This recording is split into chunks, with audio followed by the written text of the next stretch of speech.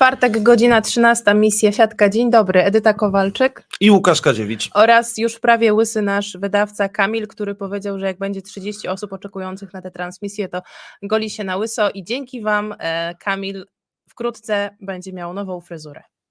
31 osób. Dajcie nam znać w komentarzach, czy nas widać, czy nas słychać. No chyba, że robicie pompki i nie możecie w tym momencie kliknąć w klawiaturę. Zaczynamy od pucharów. No oczywiście musiałeś się na początku pochwalić, że robisz pompki przed nagraniem, tak? Dzisiaj nie wiem, ile było stopniu, byłem na 60-minutowym treningu na zewnątrz. Wszystko było super, tylko mi stopy odmarzły. Ledwo do domu wróciłem. No właśnie, bo chciałam cię zapytać, gdzie masz ten takie coś miałeś na głowie. Wyglądałeś jak Tofik. Znasz ten sketch? Kabaretu Ani Mrumru? Tak, ale ja miałem bluzę reprezentacji Polski, ona już ma chyba kilka sezonów i ona ma taki fajny kaptur, że w połączeniu z czapką zamyka cię całego, jest ci ciepło. Aha, okay. I Maciek Bogusz obiecał, że dostanę nową i nowe dresy takie też ściągane, bo tego nie można kupić w sklepie, a to jest naprawdę mega, mega fajna rzecz. Jangaż w kabarecie. Dobra, ruszyliśmy, wszystko gra idealnie, co nie można powiedzieć o klubie, to jest dobre, wszystko gra idealnie, co nie można powiedzieć o klubie z Bełchatowa. Zaczynamy z grubej rury, świetnie. Ale wczoraj wygrali w pucharze, wycieczka autobusowa do francuskiego Chaumont i prosto 3-0 po meczu z Lubinem. Do 21-17 i do 22, dziwnie jeździć na puchary, ale te puchary dla mnie w momencie, kiedy nie ma jeszcze playoffów, nie mają magii, oglądam I w grupach w jakich są, prawda? Tak. Zwłaszcza Liga Mistrzów. Dokładnie, wiesz, oglądam obrazek z Montpellier, parę osób na sali jedzących bagietkę i pijących piwko albo winko, później obrazek z Menen, Belgia, Franki de Pestelle. Fryteczki, Franki de Pestelle, ludzie frytki, majonezik, też niedopełniona hala. Tak troszkę mi tego... No brakuje mi tych emocji, dopiero poczekam na te emocje w fazie playoff, bo mam nadzieję, że wszystkie trzy drużyny wyjdą.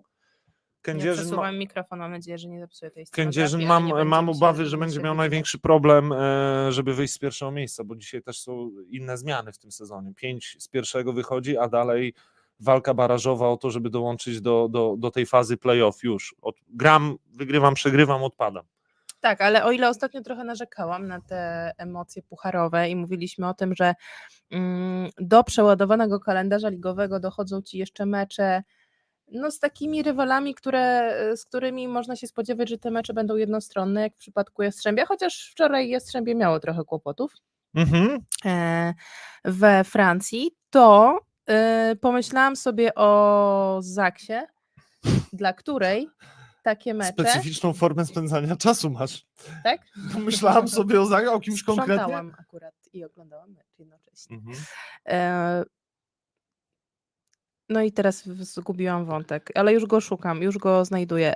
Chodzi mi o to, że z jednej strony to mogą być mecze jednostronne, jak w przypadku Jastrzębia, choć wczoraj mieli kłopoty we Francji, ale z drugiej strony dla takiej Zaksy, która bardzo, bardzo, bardzo musi szukać rytmu i szuka tego rytmu w lidze, to może takie mecze właśnie się przysłużą na takie rozruszanie się, na trochę nabranie jakiegoś wiatru w żagle. No wczoraj super mecz i Olka Śliwki i Erika Szodiego, także może dla nich to akurat jest droga do fajnych występów w lidze.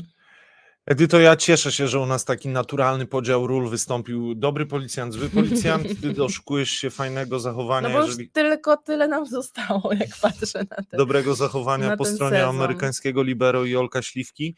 Ja jak patrzę na Zaksę, to widzę kilka szans dla tej drużyny. Szans pod tytułem transfer dobrego przyjmującego, dojście do zdrowia Łukasza Kaczmarka, Marcina Janusza, Davida Smitha, spokojny trening, a jak nie trening, to łapanie formy z racji takiego rytmu meczowego, ale to wszystko musi się zazębić, żeby ta drużyna A miała szansę wejść do fazy playoff Ligi Mistrzów, B załapać się do finału Pucharu Polski, bo trzeba być w pierwszej szóstce, C transferować i być zdrowym. Dużo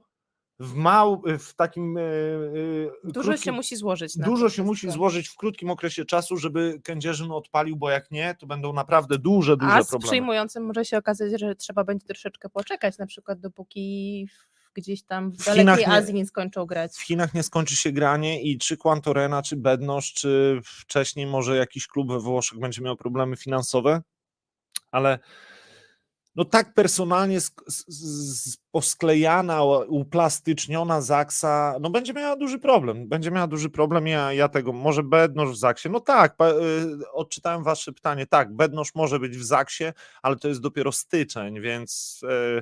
I jego priorytetem, z tego co mi się wydaje i z tego co dochodziły mnie już wcześniej słuchy, jednak po takim sezonie w Chinach będą Włochy niż Polska, ale to Dlaczego? też nie jest podziwiedziane, że te Włochy jego wybiorą. Priorytet. Aha, czy Włochy wybiorą jego? On ma w Kazaniu, teraz chiński kontrakt. Ma 3 bardzo wysoko płatne kontrakty za sobą, więc może będzie szukał dobrego, mocnego treningu, żeby kolejne lato spędzić w reprezentacji nie jako statysta, tylko jako zawodnik walczący z takimi nazwiskami jak Semeniuk, Śliwka, Fornal, o to, żeby znaleźć się w tej 14 meczowej, zagrać Europę, zagrać Ligę Narodów. To są moje opinie. Też tak może być, zgadzam się z tym. Czyli w Lidze Mistrzów tyle, w Europejskim Pucharze, bo tak nazwę występy Skrybełchatów, która ma szansę się odrodzić, tak samo jak Kędzierzyn. Chyba podobna historia, że te europejskie puchary, pomimo tego, że męczą, spędza się w autobusie, bo chyba w klubowej kasie trochę zrobiło się przewietrzenie, więc wykorzystujesz autobus, a nie samolot do tego, żeby skrócić sobie tą wycieczkę po Europie. No bo w Bełchatowie coraz głośniej się mówi, że A to atmosfera, B poziom sportowy, którego drużyna nie prezentuje, a C to chyba też no niestety księgowość, że tak powiem, na przydechu. Coś wiesz z plotek? Ty bardzo często w swoich felietonach w przeglądzie sportowym używasz takiego określenia, żeby się na zielono świeciło w Excelu i widzę, że to bardzo ci kryzys idzie, towarzyszy. Kryzys idzie, za każdym razem liczę. Bardzo mi się podobał wasz komentarz tak na sekundkę, że robiąc pompki można klikać nosem. Miałem dzisiaj rękawiczki, które nie reagowały na telefon, byłem, jak sama powiedziałaś, wyglądałem jak Tofik i na Spotify, jak muzyki szukałem, to szukałem nosem. Uderzałem w telefon, więc jak ktoś mnie widział... Potrzeba matką wynalazku. To tyle. Jedziemy z ligą. Kolejeczka numer 9. Na jakim pasjonującym meczu byłaś i pierwsze wnioski po pierwszym secie, bo rozmawialiśmy tutaj przed startem programu.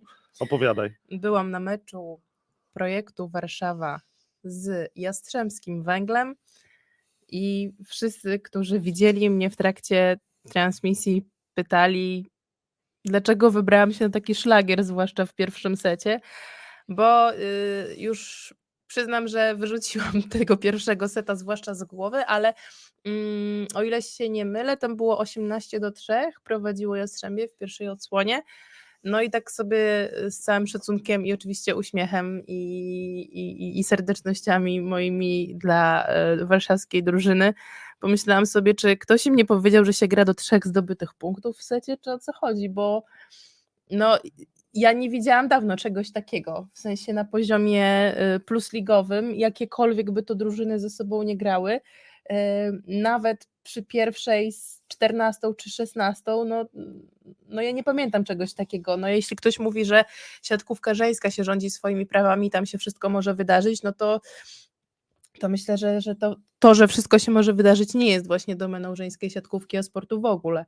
Więc było to bardzo niepokojące to, co widziałam w tym pierwszym secie, no ale potem się okazało, że troszeczkę się tam Warszawa odkuła, natomiast Stefan Błaje wciąż mnie zastanawia i wprowadza w co? W jaki stan? Dlaczego zastanawia? Bo dla mnie to jest człowiek zagadka. Mówię szczerze i o jego poziom No mnie w tym sezonie powiedzmy, że zachwyca, chociaż w tamtym sezonie na pewno więcej się od niego oczekiwało i Hadrawa go szybko w wielkim stylu zastąpił w 6, ale miał jakby... kontuzję, to o tym trzeba pamiętać.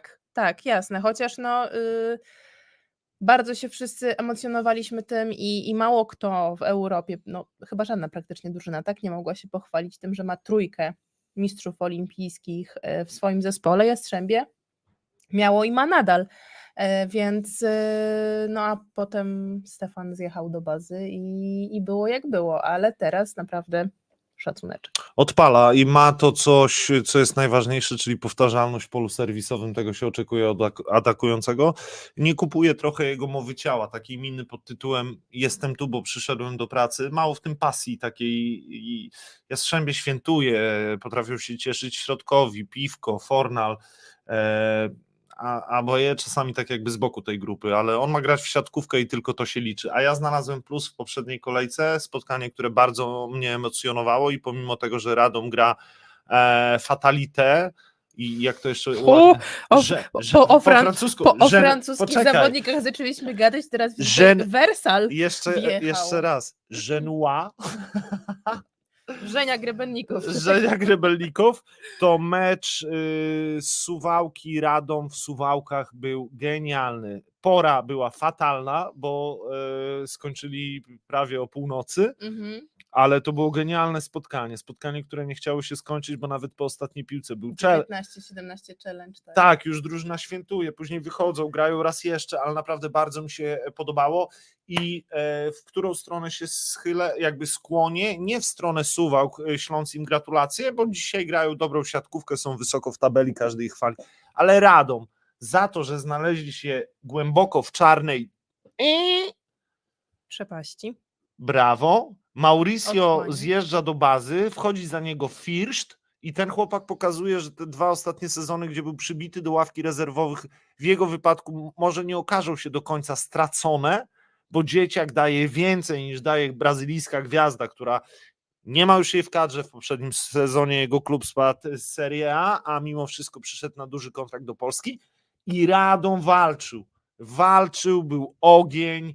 To mi się podobało i podobało mi się zachowanie Pawła Wojickiego, który po ostatniej piłce podchodził do swoich kolegów, do Damiana Szulca i szczerze im dziękował na zasadzie dzisiaj to był nasz maks, przegraliśmy, zabieramy z Suwałk i jedziemy do Radomia z 1 punktem i to cieszy. To mi się podobało, to było na takim wielkim plusie i wielkiej pozytywnej energii, czyli okazuje się, że można nie biadoleniem, robieniem cementu, prośbą o wypłacanie pieniędzy w terminie, powalczyć o dobrą atmosferę, tylko jakością sportową. I to widziałem w tym spotkaniu. Nie masz wrażenia, że Firszt to jest taki zawodnik w tym sezonie, który ma bardzo duże zaufanie ze strony trenera Nawrockiego? Takie trochę odniosłam wrażenie, jakby do tego oczywiście przyczynia się sytuacja z Mauricio, który gra poniżej oczekiwań, ale już nie pamiętam, które to było ze spotkań, na pewno je omawialiśmy, kiedy Mauricio zaliczył zjazd do bazy, wszedł Paweł Rusin, a za Pawła Rusina, kiedy on potrzebował z kolei zmian, nie wrócił Brazylijczyk, tylko właśnie wszedł Firszt i potem chyba nawet była taka sytuacja, że Firszt znalazł się w wyjściowej szóstce w którymś kolejnym spotkaniu i trochę mam takie wrażenie, że znając trenera Nawrockiego, oczywiście to są moje domysły, bo nie rozmawiałam na ten temat z trenerem, ale znając go i jego taką naprawdę dobrą rękę do tych młodych zawodników, zaryzykuje i sezon sobie, pociągnie. Tak, że on sobie na niego stawia, żeby gdzieś tam wykreować go na takiego szóstkowego gracza po prostu. Zgadzam się z tobą, on ma fajną rękę, trochę elektryczny w przyjęciu, ale dobrze atakuje, dobry kierunek, prosta, fajna witka, dobrze przygotowany fizycznie, on ma wszystko, żeby grać w tej lidze. Tutaj nam Kamil podrzucił Stal, Nysa i Suwałki i największe zaskoczenie po początku sezonu. I ja powiem, że 2 czarne konie. Ale wiesz co, coś bieleje ten koń z Nysy. PSG bieleje, bo to, że przegrywa u siebie z Zawierciem to jedno, ale to w jakim stylu przegrywa z Zawierciem, moim zdaniem Michał Winiarski, cała ekipa z Zawiercia, sztab szkoleniowy i statystycy popracowali i tam Nysa u siebie nawet w domu, ukuta w polu serwisowym, ma problem, bo Bentara, Gierżot na piłkach wysokich, turbo potencjał, ale bez pierwszego tempa, bez przyjęcia Nysę można złamać i to złamać bardzo szybko, więc u mnie pojawiają się takie pierwsze rysy, próbowałem się dodzwonić do Daniela Plińskiego 2 dni temu, nie odbierał, nie wiem, może wykasował mój numer. Plina, odbierz, proszę, jeżeli nas słyszysz, pogadamy, bo chciałem właśnie popytać, jaki masz pomysł na to, żeby wrócić na te dobre tory. A może jest już trochę tak, że rywale zaczynają ich rozpracowywać i to, o czym mówisz, zaczynają wykorzystywać te luki, te dziury.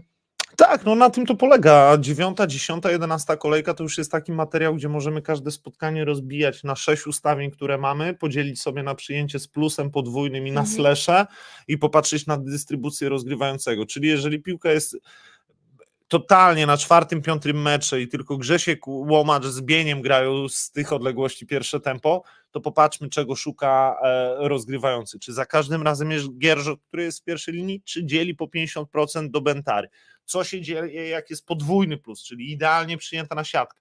Bardzo często ci najlepsi rozgrywający wtedy z automatu odpuszczają pierwsze tempo, ale znowu tam się pojawia tylko 2 nazwiska, i Gierżot, i Bentara, więc tego pierwszego tempa nie ma. Czy wtedy w takim wypadku jest sens atakować tak mocno Nysę zagrywką, skoro nie grają gry kombinacyjnej, a skoncentrować się tylko na 2 zawodnikach szeroko do antenki? Tych takich dywagacji jest dużo, ale myślę, że w podobnym stylu prowadzą rozmowy przed meczem z Nysą sztaby szkoleniowe, które akurat do Nysy jadą albo czekają na przyjazd Nysy.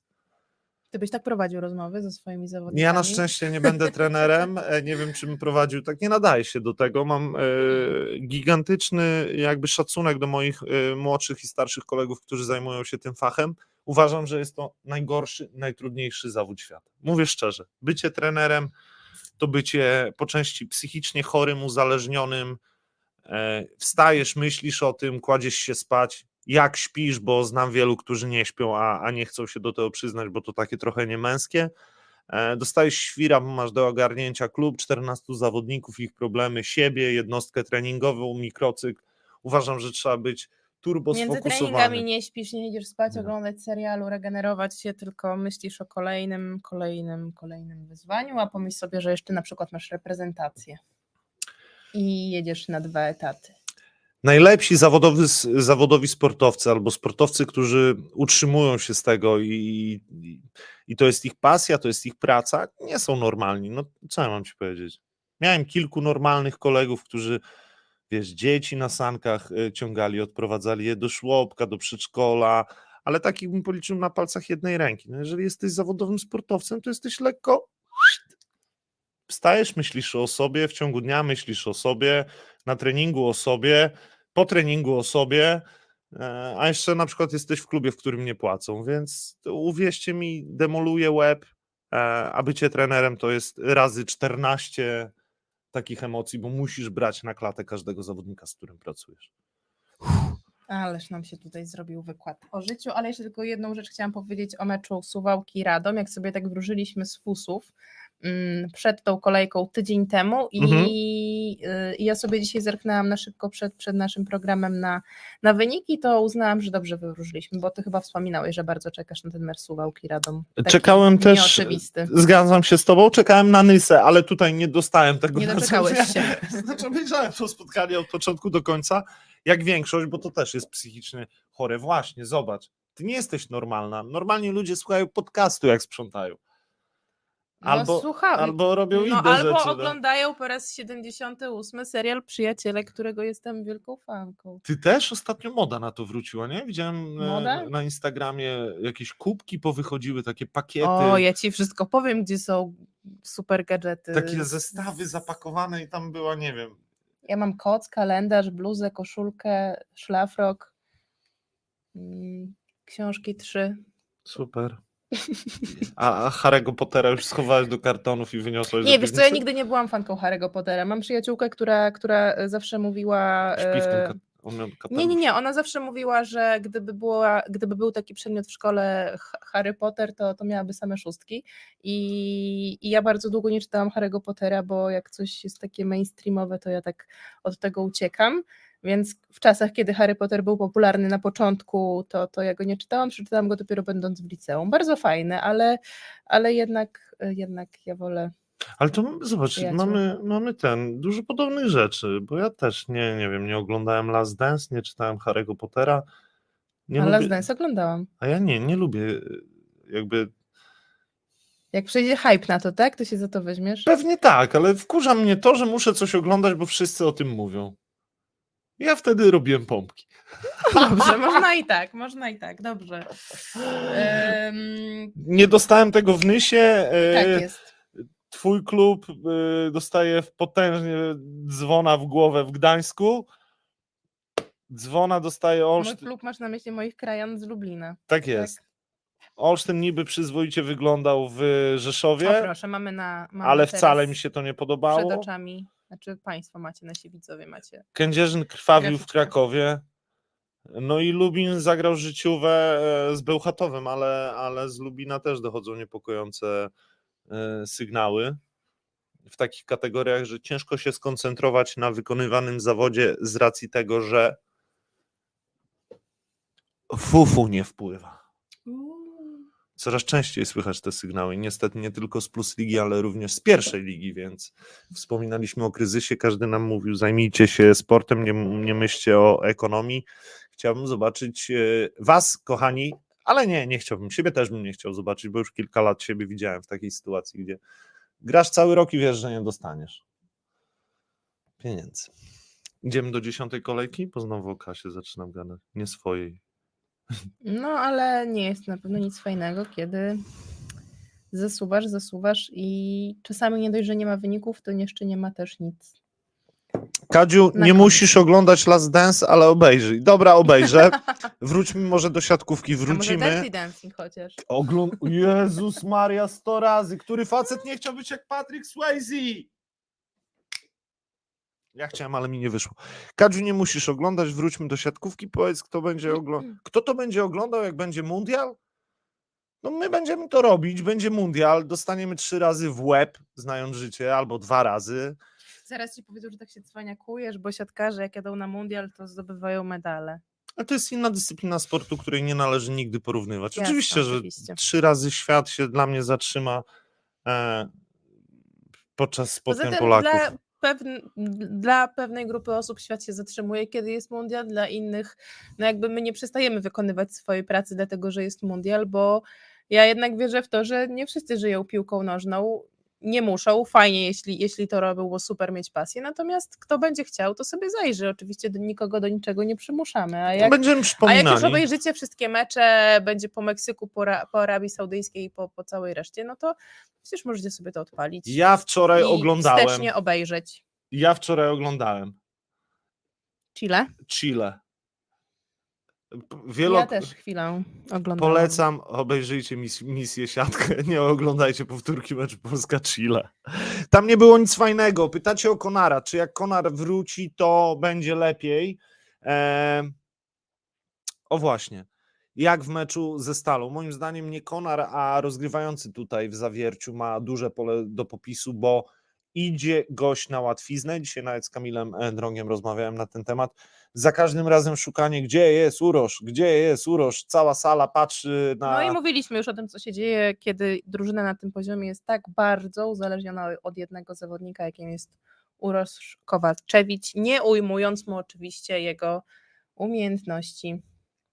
Zgadzam się, dlatego tutaj też albo nakładanie 6. strefy pipa na pierwsze tempo, które nawet jest rzadziej wykorzystywane, albo 1-2 spotkania, gdzie równo podzieli między Uroszem, Dawidem a Kwolem i wtedy byśmy mieli taki ciekawszy materiał do porównania. Oczywiście są 2 rzeczy, przyjmą, nie przyjmą i to ma ogromny wpływ na zachowanie rozgrywającego, ale no warto kombinować w wypadku Tawaresza, bo tam jest fajna nabojka, fajni technicy, dobra ręka, każdy ma taką fajną barierę w tym nadgarstku, bo Kwolo jest podobnej charakterystyki graczem co Urosz i ja bym sobie życzył oglądać takie Zawiercie, czyli jak najwięcej opcji ofensywnych, jak najwięcej nazwisk, czyli zawodników zaangażowanych w ataku w każdej akcji.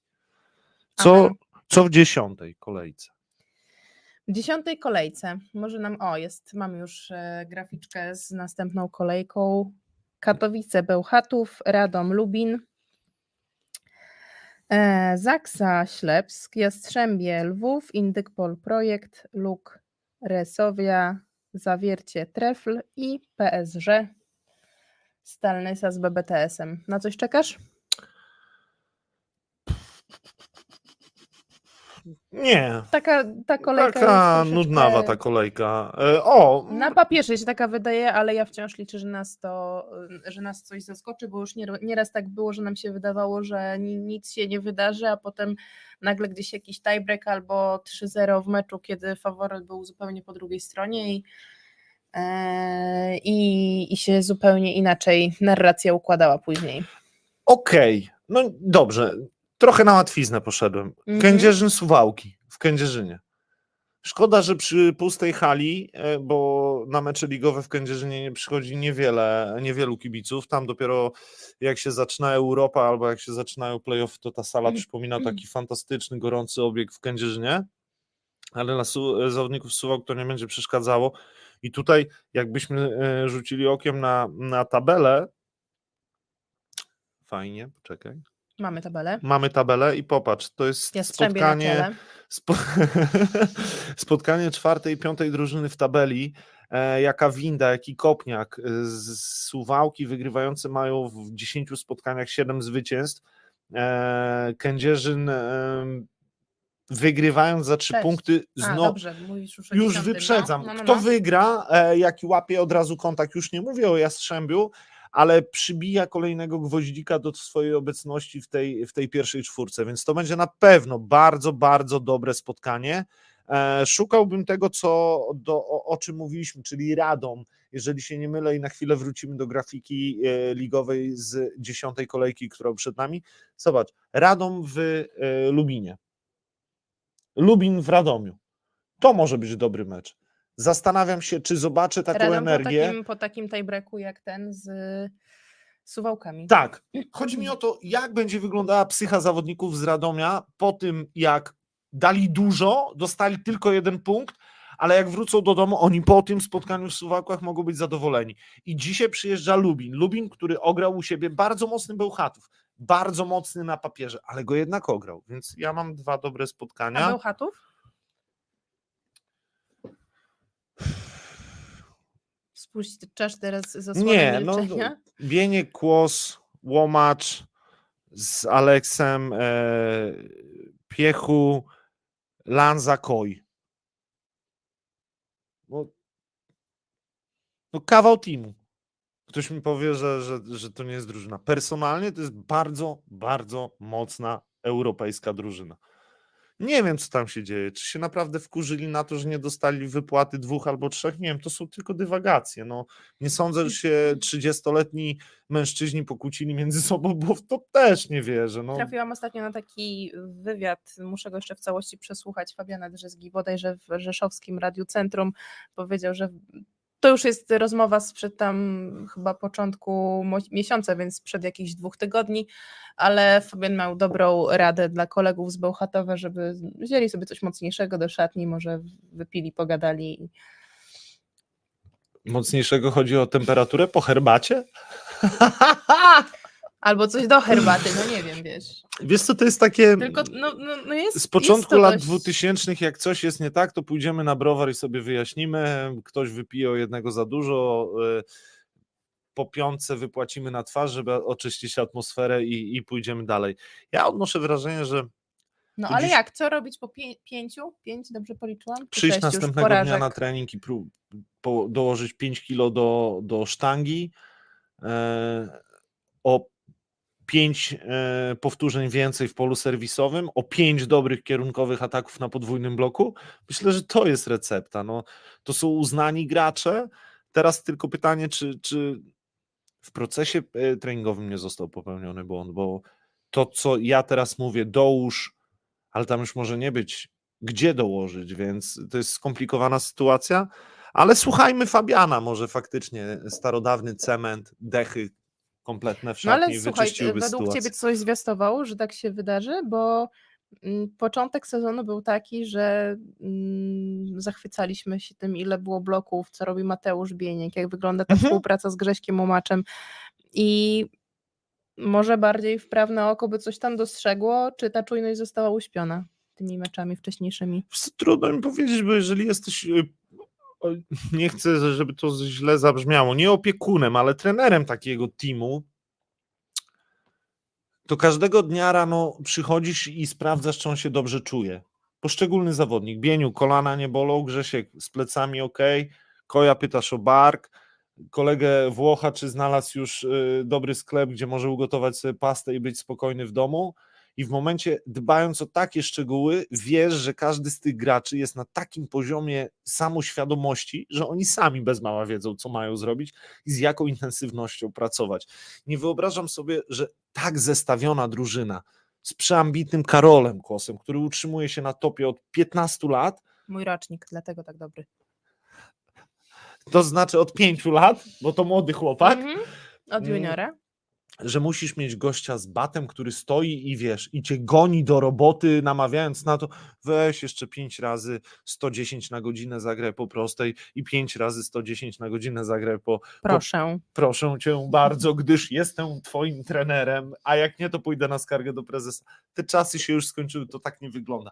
To zawodnik trenerowi mówi, wiesz, dobrze trafiłem z lekami, fajnie wziąłem przeciwzapalne, nic mnie nie boli, wykorzystam to, połóż mi, nie wiem, materac, a ja w formie zabawy postaram się 105, 110 na godzinę w ten materac trafić. Nie wiem, może takimi zadaniami, rozrywkowym podejściem do pewnych elementów, które trzeba wykonać, można podejść. Zaznaczam, nie będę trenerem, Edyta. Ja już myślałam, że wywołujesz Vitala Heinena i Stupid Games. Ale widzisz, to robiło atmosferę. Robiło. To robiło atmosferę. Przewróćmy najbardziej doświadczonego gościa, który jest wyluzowany, ma dystans do siebie i się z niego pośmiejmy. Pokażmy tym zawodnikom, którzy nie radzą sobie ze stresem, że to jest sport, to jest zabawa. My mamy dawać radość.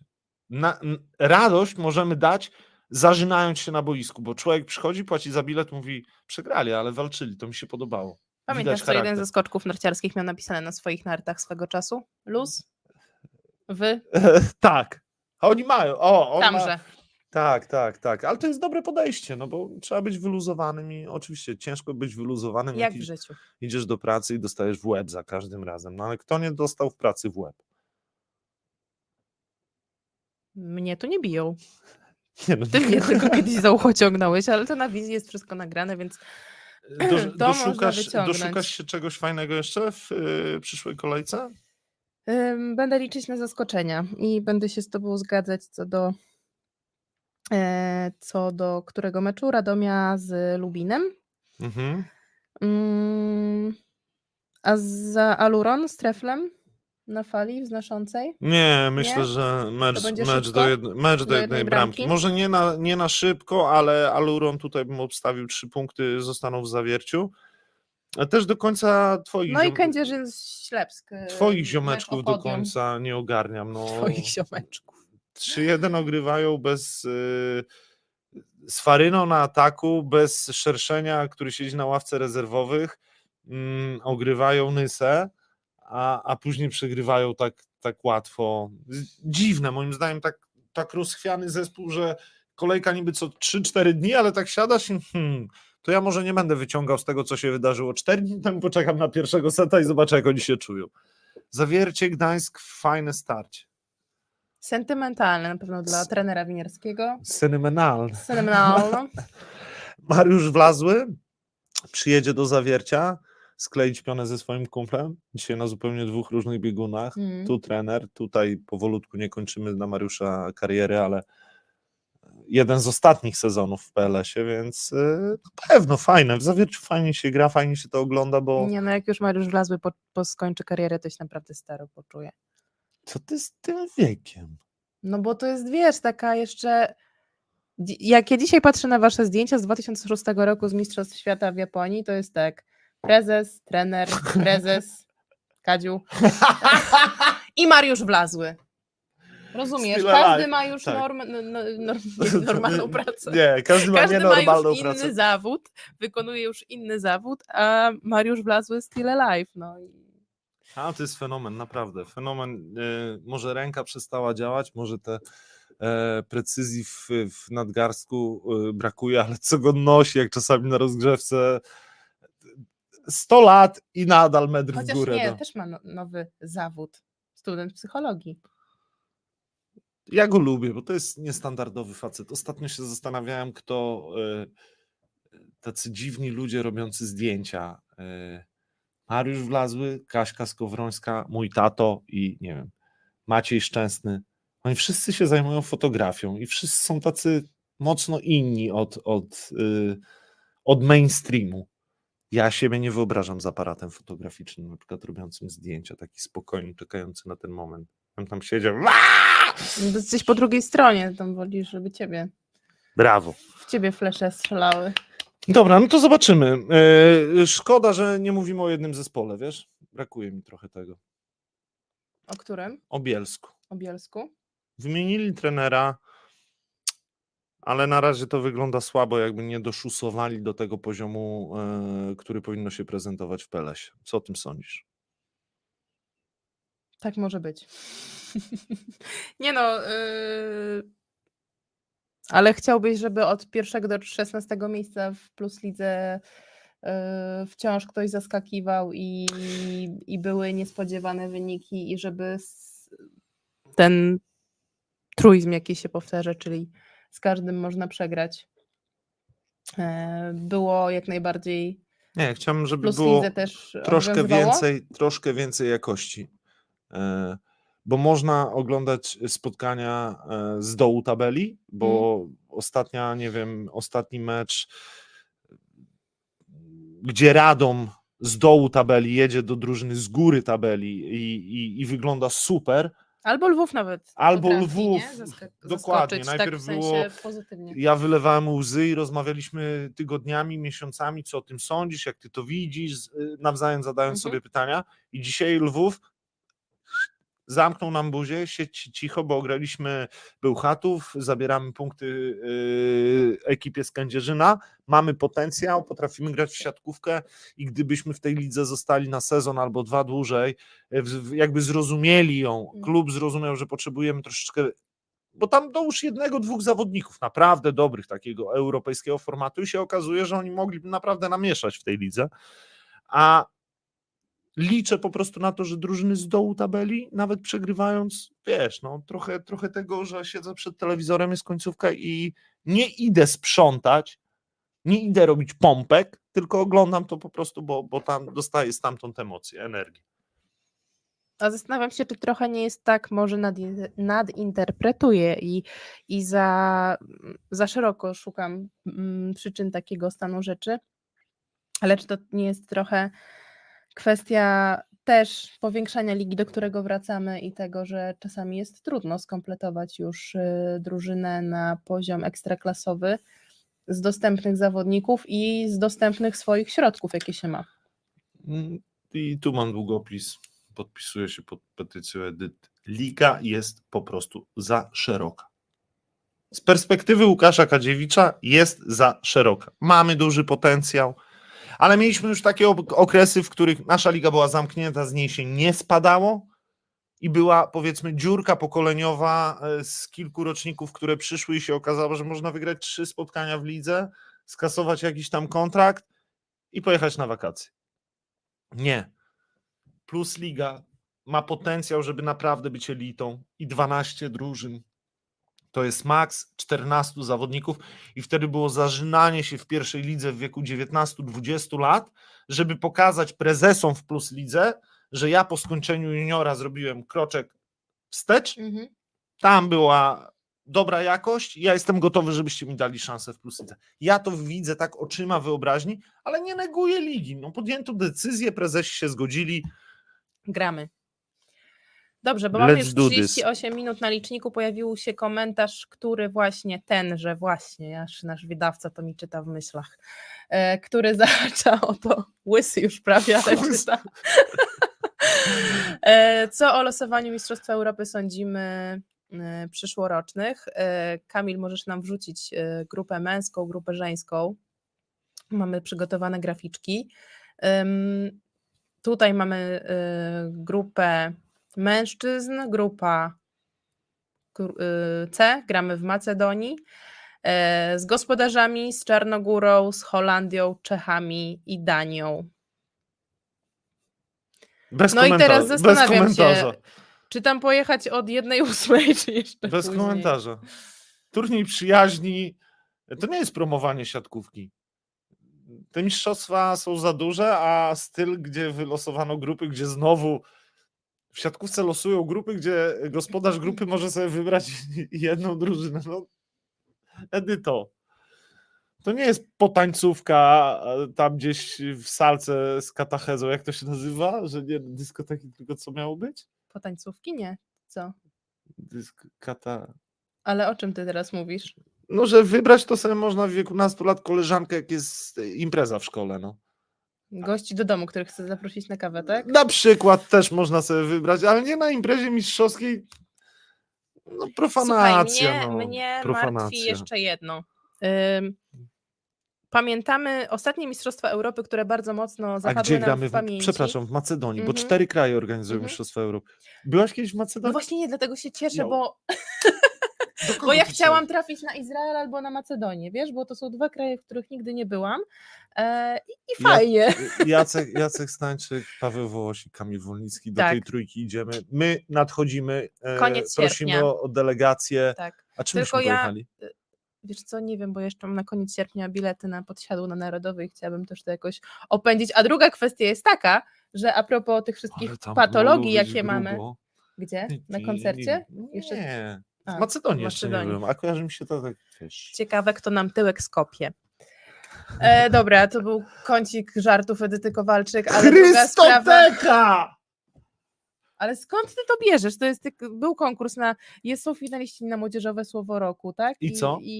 No i nie, Chrystoteki tam nie ma. No chodziło mi o dyskotekę, że w wieku 16 lat mogłeś podjąć decyzję albo na tyle fajnie się zachowywać, żeby jakaś koleżanka chciała z tobą zatańczyć. Na Chrystotece? No ja ich na Chrystotece? Wyobrażasz sobie? No nie. Zapraszają diabła na Chrystotekę? Nie. Są jeszcze dyskoteki w szkołach? No chyba są. Ja nie wiem, ty masz córkę w wieku szkolnym. Chodzi na dyskoteki, czy już na miasto? Spała w szkole. Spała w szkole? No, był jakiś taki dzień, że zaprosili dzieci, żeby spały w szkole. Nie, no, jakiś pomysł. Trochę się zmieniło od czasów, kiedy ja chodziłam do szkoły. Ale druga sprawa jest taka, a propos tego, Spałaś czy ja... kiedyś w szkole? Jak byłam na jakichś koloniach, wiesz, i mieliśmy noclegi w salach szkolnych, to tak, ale tak, żeby chodząc w trakcie roku szkolnego, to niekoniecznie. Ale druga sprawa jest taka, abstrahując od tego, czy ja w sierpniu pójdę na Narodowy na koncert Dawida Podsiadło, czy nie, to mogę na niego nie pójść, dlatego że Mistrzostwa Europy Kobiet i Mężczyzn nachodzą na siebie, o ile dobrze pamiętam, tydzień.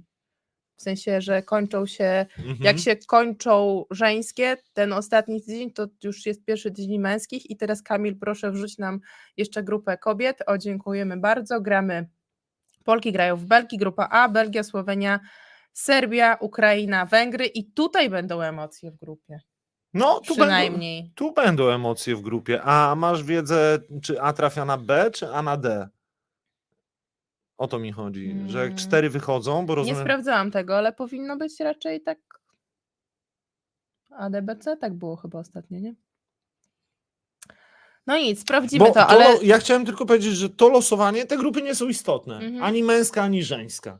Bo my z tych grup wyjdziemy. Pytanie, na kogo... A wiesz, jak to jest z tymi regułami? One się jeszcze mogą zmienić tak 2 dni przed...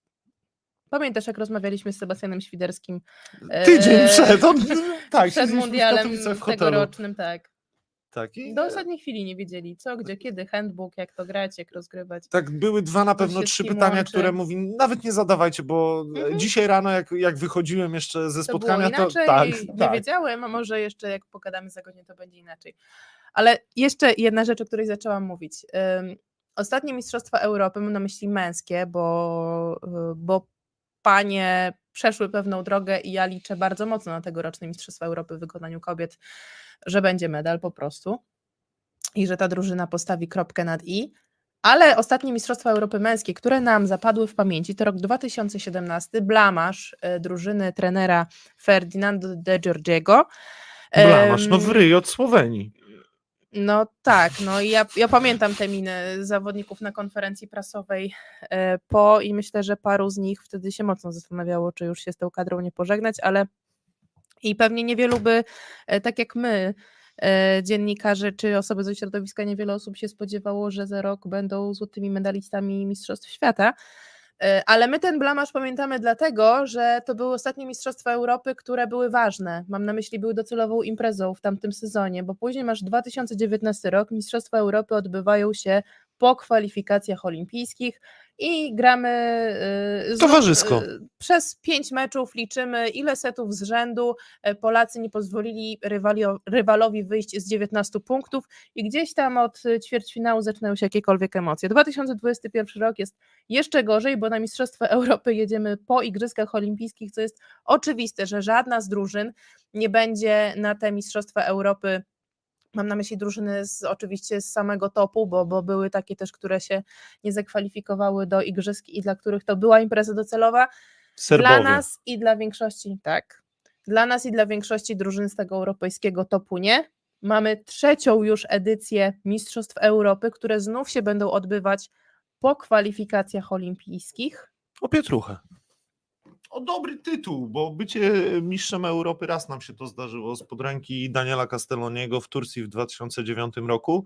W finale wygraliśmy z Antigą Samiką Pużolem, jeżeli się nie mylę, na rozegraniu, czyli zostaliśmy pierwszy raz mistrzami Europy i to jest ważny tytuł, tylko mówimy o tym, że CEF jakby nie walczy o to, żeby samemu nie marginalizować takiego wydarzenia, bo sam pomysł 4 kraje organizujące Mistrzostwa Europy, ja powoli to kupuję, bo to jest naprawdę fajne promocyjnie.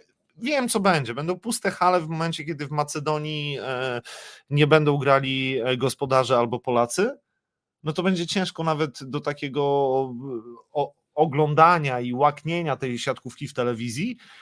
No ale to potrafię jeszcze zrozumieć. Pozostałe rzeczy, czyli granie w tym cyklu 2-letnim i zawsze po najważniejszym wydarzeniu, no jest to jakbyś bardziej koncentrowała się na imprezie po imprezie głównej. Na przykład masz plebiscyt przeglądu sportowego, później masz galę, chyba się a ty się ekscytujesz bardziej poprawinami po gali u siebie w domu ze znajomymi niż samą galą, gdzie się świetnie będziemy bawić. Będziemy, to prawda. I jutro jest 18 listopada, piątek, ogłaszamy listę nominowanych. Także śledźcie. Jak on się nazywał? I to jest pytanie za 100 punktów. Domex AZS Skra 1, ty masz cholera rację. To nie był Pużol, zgadzam się z tobą. Wiesz gdzie? Ja grałem z tym gościem, on mega zagrywał. Ja byłem na Białorusi w Soligorsku, a on był w Stroicielu Mińsk. Niewysoki, krępy, odpalał w polu serwisowym.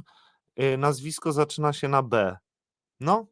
Ha! Rozgrywający? Dokładnie, reprezentacji Francji z 2009 roku. No, mam nadzieję, że teraz szukacie tego, bo ja szukam tego w głowie. Jedno tylko dementi ode mnie, kwalifikacje będą po Mistrzostwach Europy, więc jeszcze lepiej. Blizzard. Nie, to nie był Blizzard. Gdzie? W 2009? Bednarus. Jak przeczytasz? Bazin chyba. Tak, to był ten. On był przez rok. Ja przegrałem z nim finał Pucharu Białorusi, później Mistrzostwo Białorusi też nawet. Stąd go. Stary Blizzard. Stary. Syn starego Blizzarda. Syn starego Blizzarda. Tak, to był Bazin. No, Antoine, ładnego zawodnika, żeśmy wychowali sobie w tej naszej PlusLidze i puścili dalej. Ale co tutaj on dostawał jobów. Ja pamiętam, jak z czym on się zderzył, jak przyjechał do Warszawy. Jak środowisko go oceniało. Ja pamiętam, jak przychodził do Warszawy i usłyszałam, to taki, on tam drugim teraz był na kadrze przy Tonius Team. A ja mówię, okej. Dobra, Artur Stec nas zgasił, że jesteśmy nudni jak PlusLigę, mamy kończyć. Jak nie wiecie, o czym rozmawiać i robicie przecież rozmawiamy o PlusLidze i korzystamy z waszych... Nie pozdrawiam, no to trudno, przeżyjemy. Ale my korzystamy z waszych komentarzy, nie do końca je widzicie, to dlatego może to momentami przypomina chaos. Jeszcze mi długopis. Dobra, ale kochani. to ma być spontaniczne i takie nasze, A, to Nikogo nie Zibi o zmuszamy. tym powiedział, że CEF nie może co 4 lata Mistrzostwa Europy zrobić. Powinien. Ja pierwszy raz słyszałem to od Zibiego właśnie, jak miałby wyglądać fajny kalendarz taki międzynarodowy. Co 4 lata na zakładkę wiadomą, Europa ze światem i wplecione w to Igrzyska Olimpijskie. I to byłoby mega i fajnie by to wpłynęło na odzyskanie takiego blasku i splendoru, jeżeli chodzi o Ligę Narodów. Tak, bo ktoś tam by się na nie koncentrował, ale z drugiej strony ona trochę odzyskuje ten blask i splendor, biorąc pod uwagę, że liczą się wszystkie mecze już teraz do rankingu i ten ranking No i tam jest fufu jeszcze. jest... Aha. Mów normalnie, wprost, bez ogródek. Fufu. Many. Basta Kozi? Basta Kozi, kończymy ten chaotyczny program. Zdaniem Panie Kadziewicz. Panie Stec. Artur. Serdecznie Was pozdrawiamy. My pozdrawiamy. Widzimy się za tydzień w dobrych humorach, a co? Z nadzieją na to, że najbliższa kolejka ligowa pozytywnie nas zaskoczy i będziemy mieć po prostu o czym rozmawiać za tydzień. Poczekaj, czyli obstawiliśmy, że dobry mecz będzie w Suwałkach, dobry mecz będzie w Lubinie i dobry mecz będzie gdzie? I stwierdziłeś, że zawiercie trefl to będzie mecz do jednej bramki. O, brawo. No to mamy 3 takie punkty, od których otworzymy czwartek 13 w przyszłym tygodniu. Bardzo Wam dziękujemy. Do zobaczenia za tydzień. Edyta Kowalczyk I Łukasz Kadziejcz.